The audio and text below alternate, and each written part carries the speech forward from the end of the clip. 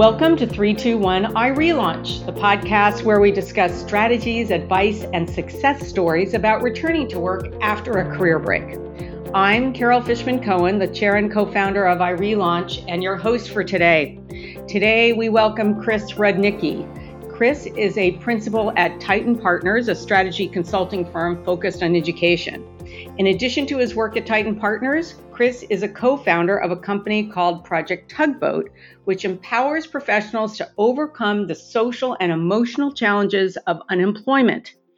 We contacted Chris after reading his powerful and compelling article in Medium about his father's depression during a prolonged period of unemployment and the risks of ignoring mental health issues during the job search.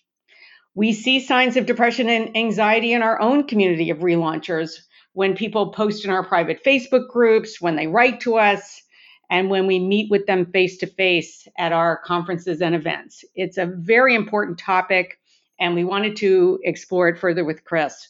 Chris, welcome to 321 I Relaunch. Thank you so much, Carol. It's a pleasure to be here. Well, it's great to have you.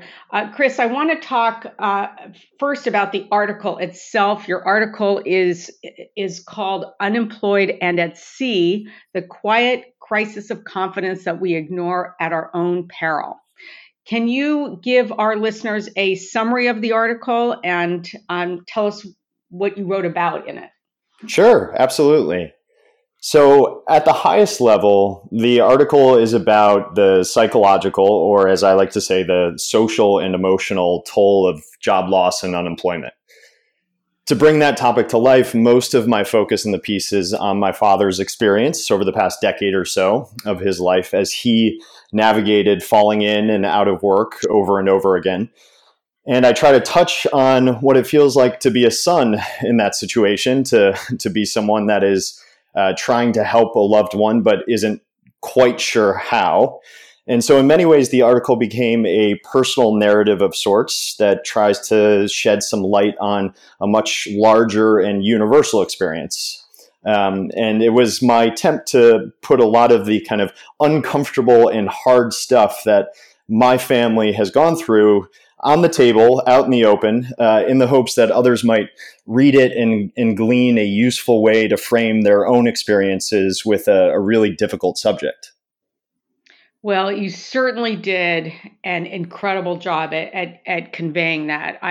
This is one of the most powerful articles that I've ever seen on this topic, and I'm so grateful to you and to your father for writing the article and to your father for agreeing to put in the public domain a very personal story. I wanted to understand a little bit more about the background and the origins of the article. Did you come up with the idea one day and approach your father about it and you hashed it out with him, or did he think of it? Like, how did it come about, and how did you approach him about potentially featuring his personal story? Sure, that's a great question, Carol. The article is really a product of several years of me trying to play the role to some extent of career coach and counselor to my own father, which obviously is a difficult role to play as a son. And when I eventually had the idea for the article, it was really a process of me trying to figure out what had I done right over the past few years of trying to help my dad kind of through his bouts of unemployment, and where had I kind of gone wrong. And, that conversation was a conversation that my dad and I had been having for years. And so when I finally put something down on paper and kind of went to him and said, hey, look, I'm trying to kind of process this experience that you and I went through, and I have this idea of potentially writing an article. What do you think? I remember I sent him a first draft, and within 24 hours, he had sent me a draft back with line edits. And so, he was ready to kind of fully participate. And I think if you asked him today, what this process was like for him, I think he would say, and he's said this much to me as well, is, it was a process that allowed him to kind of reframe his experience and kind of work through the experience and all that he had been through over the past decade. And so in a lot of ways, it was, a process that ended up bringing my dad kind of and I closer together than we were before.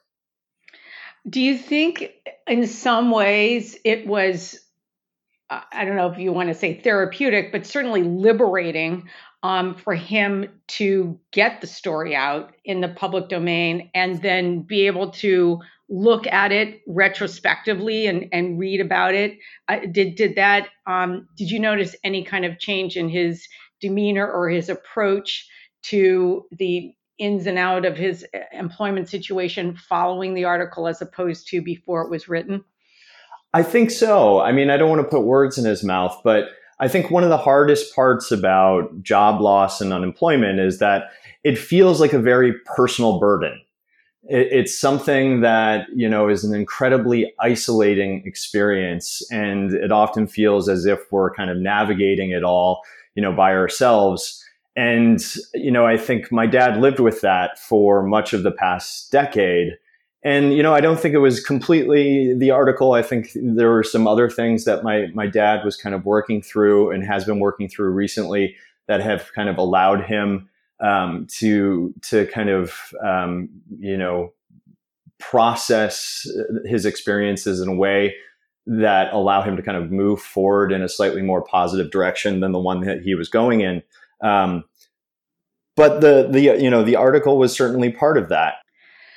Chris, you just hit on something that is a fundamental piece of the job search process, the prolonged job search process that, people who are laid off or lose their jobs experience for sure. And that was your father's situation, but also our relaunchers who in many cases took a voluntary career break and now are making their way back in.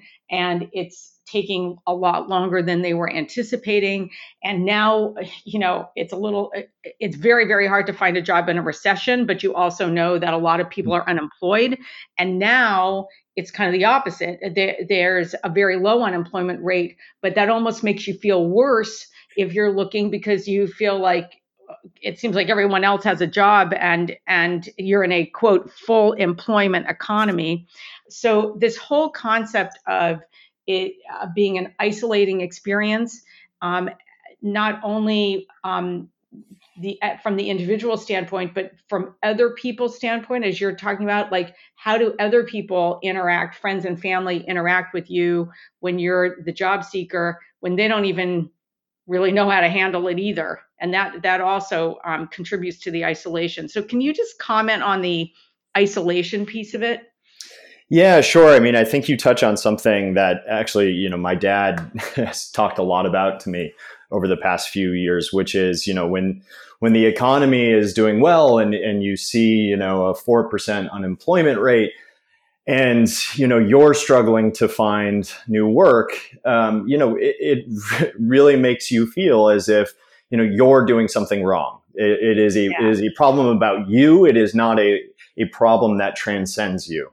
And I think that is one of the biggest and dangerous fictions in the whole unemployment experience. Job loss happens to many people throughout their careers. Depending on how you look at the numbers, something like in between 20 and 25 million people get laid off or discharged every year from work. And that's not counting a lot of your listeners, Carol, who are maybe have been out of the labor market for a long period of time and are trying to get back in. But the larger point is that this is an experience that, almost everybody is going to go through at least once in their life, whether they directly experience it themselves or, they are kind of somebody who is watching this experience, at arm's length, as a loved one or a friend goes through it.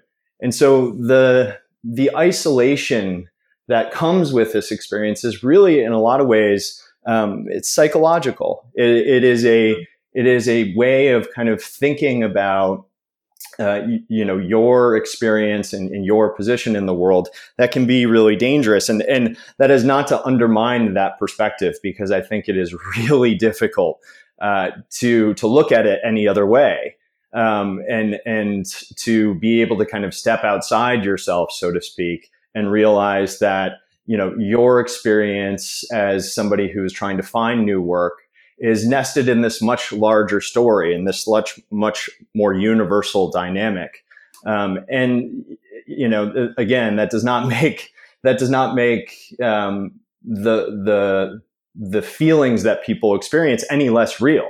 It is really can be daunting and overwhelming for people as they kind of work through this. And I think the other thing that touches on this a little bit is it's really difficult, and this is what I get into a little bit or to try to get into a little bit with the article, is it's really difficult as somebody who is, adjacent to this experience and trying to figure out how to support someone.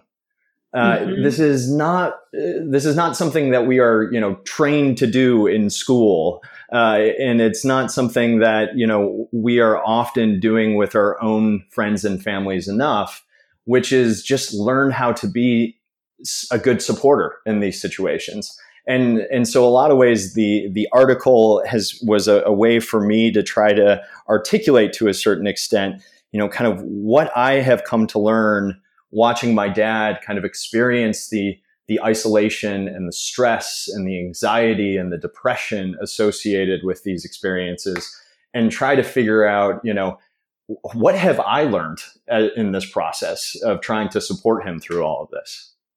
So actually, could we briefly dive into some of those recommendations and learnings from that you had, and also maybe that you got from your father, in terms of, how can people? I like that that phrase, adjacent. How can people who are adjacent to the job seeker support them in a way that is constructive or meaningful?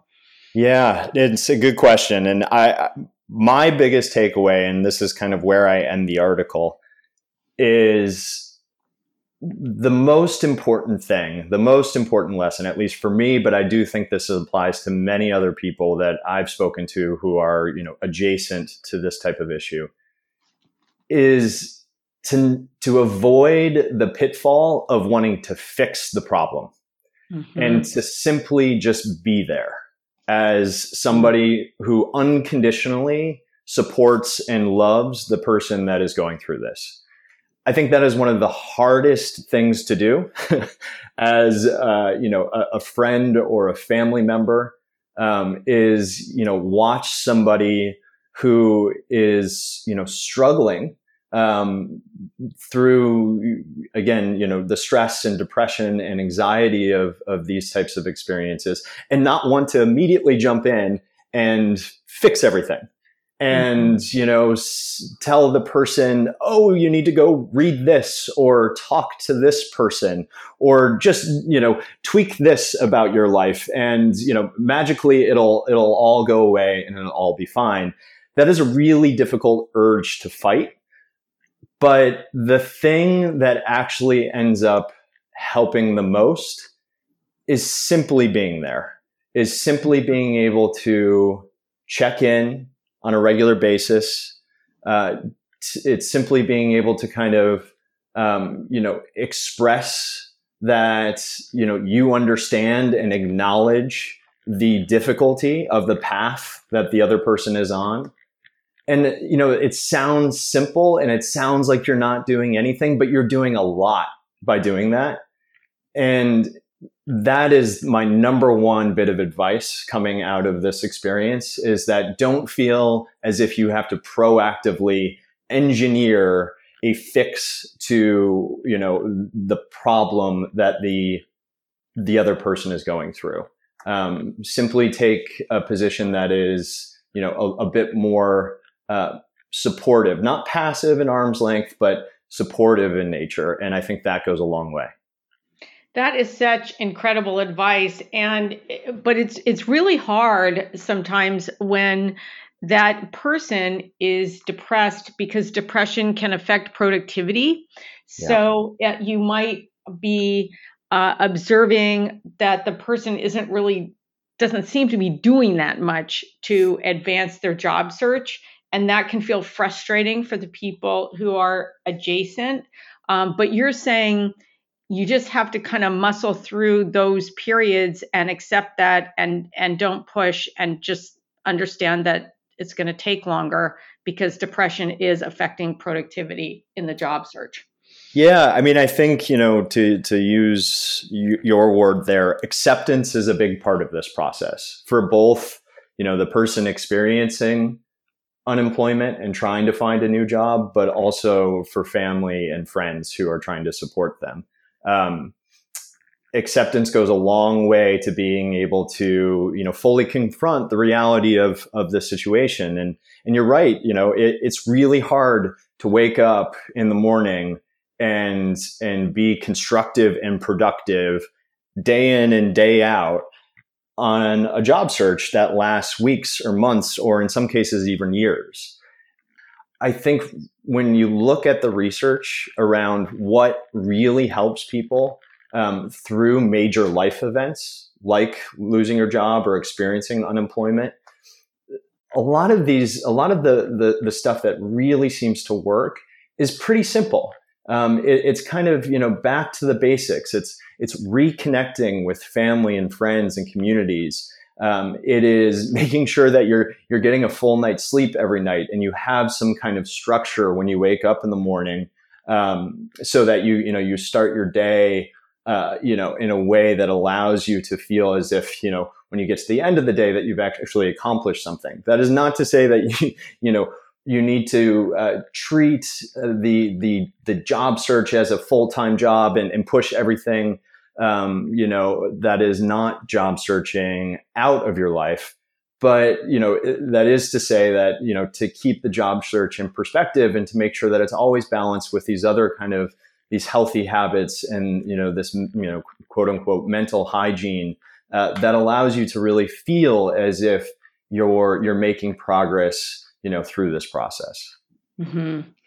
I just want to go back to this point about people who are in the depths and in the midst of a prolonged job search, feeling like that everything is personal. So, because what we often see is that people have sent emails out to other people and then they haven't gotten a response, or they've been in a process and then all of a sudden it's like radio silence. Yeah. And then they like maybe reach out one more time and they don't hear anything, and they just think, wow, I must have really blown that interaction, or I just must be so undesirable as a candidate. And then they find out, 2.5 months later, the person's like, oh my gosh, I just found your email in my spam file. I'm so sorry I didn't get back to you. That kind of thing. Yep. And I always feel that it's very important to communicate with the relaunchers in our community that it's not personal. And most likely there's some completely unrelated situation going on that is leading to a delay in response. Do you have any comments about those little things like the email response and how people can keep a positive attitude when that's happening to them? Yeah, I do have some thoughts on this because I absolutely agree with you, and I think you're exactly right. When I go out and talk to people about these types of experiences, one of the phrases that I always hear is, it's the black hole of the application, or the black hole of calling and speaking with recruiters, and I think that's true. You send stuff over the transom and then you never hear back, and then this gets back to our conversation a few minutes ago about, feeling as if this problem is really, it's a problem about me and I'm doing something wrong. And and understanding that, you are nested in this larger dynamic of, what is happening in labor markets in the 21st century and how human resource departments are making decisions about candidates and the dynamics of the recruiting and staffing industries, right? Where, you're right, there are these tremendous kind of macro level pressures on this system right now that make it very impersonal, where, the no responses have become the default setting, so to speak, in terms of the job search. And as somebody who's going through that can be an incredibly difficult thing, because again, it's just so easy to say, well, I must be doing something wrong, because all you see is your empty inbox, right. or all you see is your phone that no one is calling you back. And the reality is that is an experience that is being had by, thousands, if not millions of people in any given moment. And I think, just being able to keep in mind this is, the one thing that I would really encourage listeners is like, just being able to keep in mind that, it is most likely the case that this is not a you problem. This is a problem that is much larger than you. You are nested in this much larger dynamic. And I think seeing that and being able to kind of confront that and internalize that, I think can empower people to realize that, it is not, it is not a personal shortcoming. It is something that they are subject to in a way. And, I think this was, just to bring it back a little bit to my dad, this was, I think, one of the things that, writing the article and kind of talking to him about it as I was writing it helped him realize to a certain extent, was that, it is this problem and the sets of issues that he faces on a daily life are so much bigger than him. And it is not him that is the problem here. It is these larger forces at play. And I think once he, started to internalize that, I think that's when he started to feel empowered, because, all of a sudden he could say, you know what, there are things that I can control and there are things that I can't control. And unfortunately, a lot, in the job searching process, falls into the realm of things that, can't be immediately controlled by you. Chris, what kind of reaction did you get when the article was published? Did people reach out to you and, strangers get in touch and talk about the article's impact on them? Yeah, I received, quite a few really kind notes after I published the article, and mostly readers just wanting to say, thanks for articulating something that just really isn't talked about. I think it is just so common, and this is a dynamic that is larger than just job loss and unemployment. But we in our culture, there isn't much of a precedent for putting really hard things out in the open and talking about them in a way that exposes your vulnerability. And I think this is, part of what resonated with readers to a certain extent, is that this was an attempt to do just that, was to say, this is an experience that I know a lot of other people are having, and my dad knows a lot of other people are having. And, can we, articulate it in a way that is kind of true and faithful to our experiences, and to show some of the vulnerability that is just inevitable in this. And I think, people really respond to that when you're true and open about that stuff. I totally agree. Chris, can you tell us more about Project Tugboat? Was it related to the release of this article, or tell us a little more about how the origins and where you are now? Sure. Yeah, absolutely. So Project Tugboat is a support service that helps job seekers better manage the kind of social and emotional challenges on their journey back to work. And in a lot of ways, Project Tugboat was the kind of product of the years of experience with my own dad trying to figure out, what people really need when they are going through one of these experiences. And, I think the thing that I realized over time, and especially when I started to think more broadly about what is happening in labor markets from a public policy perspective, what is happening in this broader conversation that, people refer to as kind of the quote unquote future of work. One of the things that I think is missing from that conversation is that there's not a focus on the kind of social and emotional challenges of all of this that people are being held back by.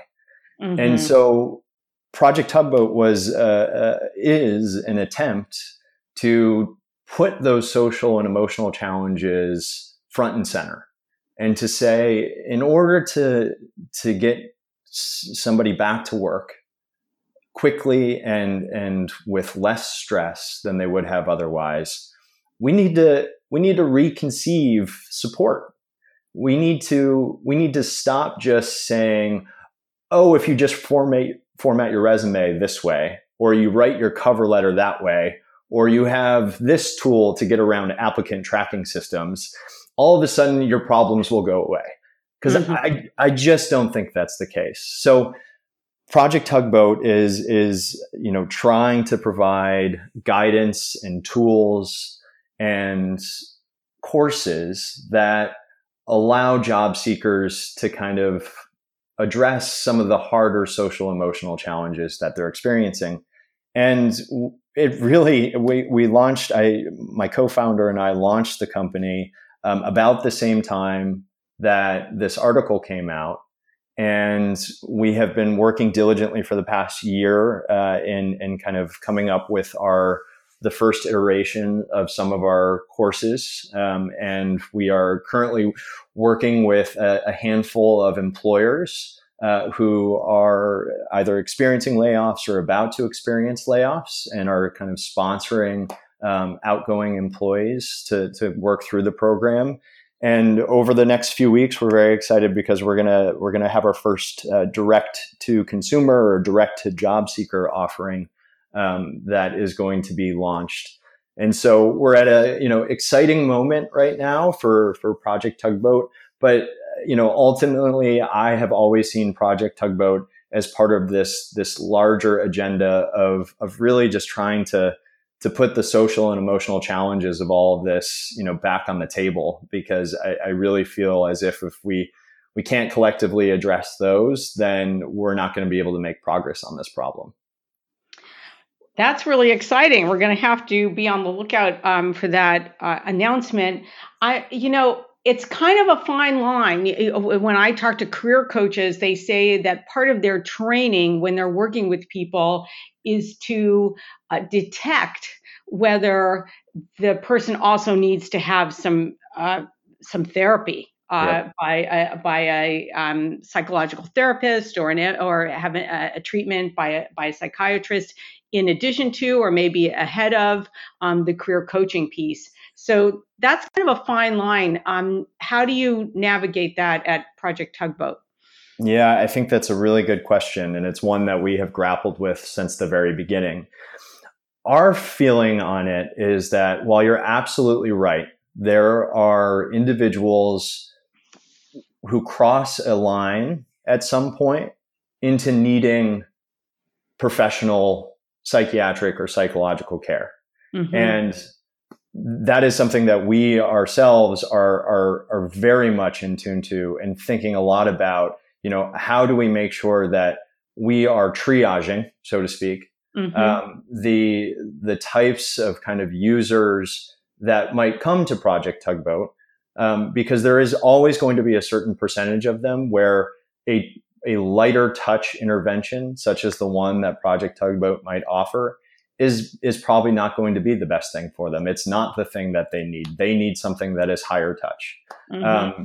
And that's where, being able to refer them to a healthcare or mental health provider is incredibly important. The flip side of that is there are far more people that experience unemployment that need the basic tools and building blocks that are, a part of evidence-based interventions, such as, mindful-based stress reduction or cognitive behavioral therapy that can be used outside of a healthcare setting, a clinical healthcare setting. And, these things can be found, in self-help books and in online forums, and have been shown to actually, really help people who might not have a acute mental health problem, process their stress and their anxiety in a way that allows them to kind of be more productive and constructive on their way back to work. And so Project Tugboat is really oriented to trying to help, the large group of individuals out there that we believe are underserved, that are not good candidates to go and seek, clinical mental health interventions. So that's kind of how we think about it right now. Got it. Well, Chris, we're running out of time, and I wanted to close by asking you the question that we ask all of our podcast guests, and that is, what is the best piece of advice that you have for our relauncher audience, even if it's something that we've already talked about today? Sure. I would go back to the fundamentals on this one. I think so much of the research that I have come across and so much of the experiences that other people have communicated to me about what really works comes back to some very basic things. And at the top of that list is reconnecting. And that means reconnecting with family. It means reconnecting with friends, reconnecting with communities that are important to you. The other thing that I think is just really difficult to ignore is healthy habits. I think one of the things that's really hard in this process as somebody goes through it is to make sure that you're sleeping enough every night, or you're eating well, or you're avoiding too much alcohol. Those things really add up. And I think it is, things that are, those types of things tend to be overlooked because, as long as, you are filling out 100 job applications, that's what really matters. But it's those basic building blocks that I think are just so crucial to making the process of getting back to work one that is not filled with stress and anxiety. And that's great advice. We're going to post a link to your article with this podcast, but can you also tell our listeners how they can find out more about Project Tugboat? Absolutely. Listeners can check out Project Tugboat at our website, www.projecttugboat.com. That's Project Tugboat, PROJECTUGBOAT.com. So there's 2 T's in the middle. 2 T's in the middle. That's right. Got it. Excellent. Chris, thank you so much for joining us today. Thank you, Carol. And thanks for listening to 321 I Relaunch, the podcast where we discuss strategies, advice, and success stories about returning to work after a career break. I'm Carol Fishman Cohen, the chair and co-founder of I Relaunch and your host. For more information on I Relaunch, go to irelaunch.com. And if you like this podcast, be sure to rate it on iTunes and your favorite podcast platform. And be sure to share this podcast with a friend on Facebook, Twitter, and other social media. Thanks for joining us.